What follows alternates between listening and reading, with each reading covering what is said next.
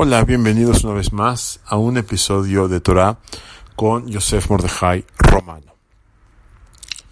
En el Talmud, en el Tratado de Nidá, los Jamim nos dicen en Baal Hanes Makir Benizó, cuando a una persona se le realiza un milagro, normalmente no está consciente de eso.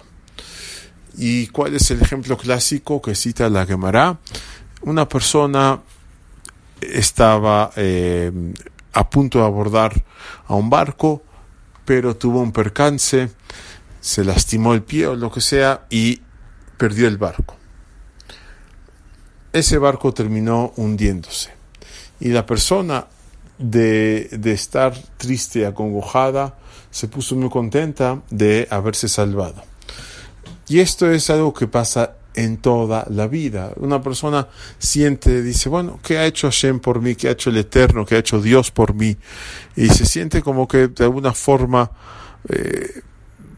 demandante, ¿no? Demanda de Hashem, demanda del Eterno, cosas y se siente que no ha tenido nada. Pero después de la larga vida que el Eterno nos da, hasta 120 años todos, veremos con mucha claridad cómo Dios nos ha salvado de muchísimas cosas. Por ejemplo, una persona podría estar en cierto día manejando y de repente se salvó de un choque y no supo. Eso lo va a ver en la película después de los 120 años.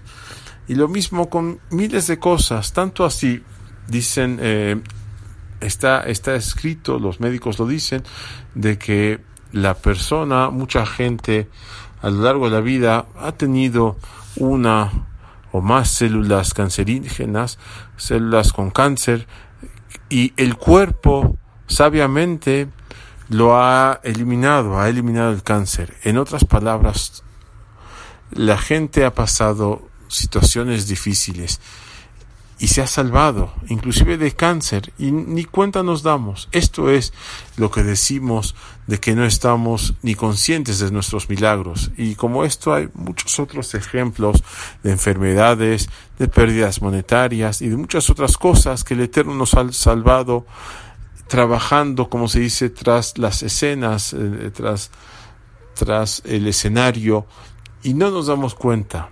Por eso es importante tratar de sentirnos agradecidos por todo aquello que tenemos y con mucha más razón por todo aquello de lo cual nos hemos salvado, y no lo sabemos, pero en algún momento, Dios mediante, después de 120 años, estaremos conscientes.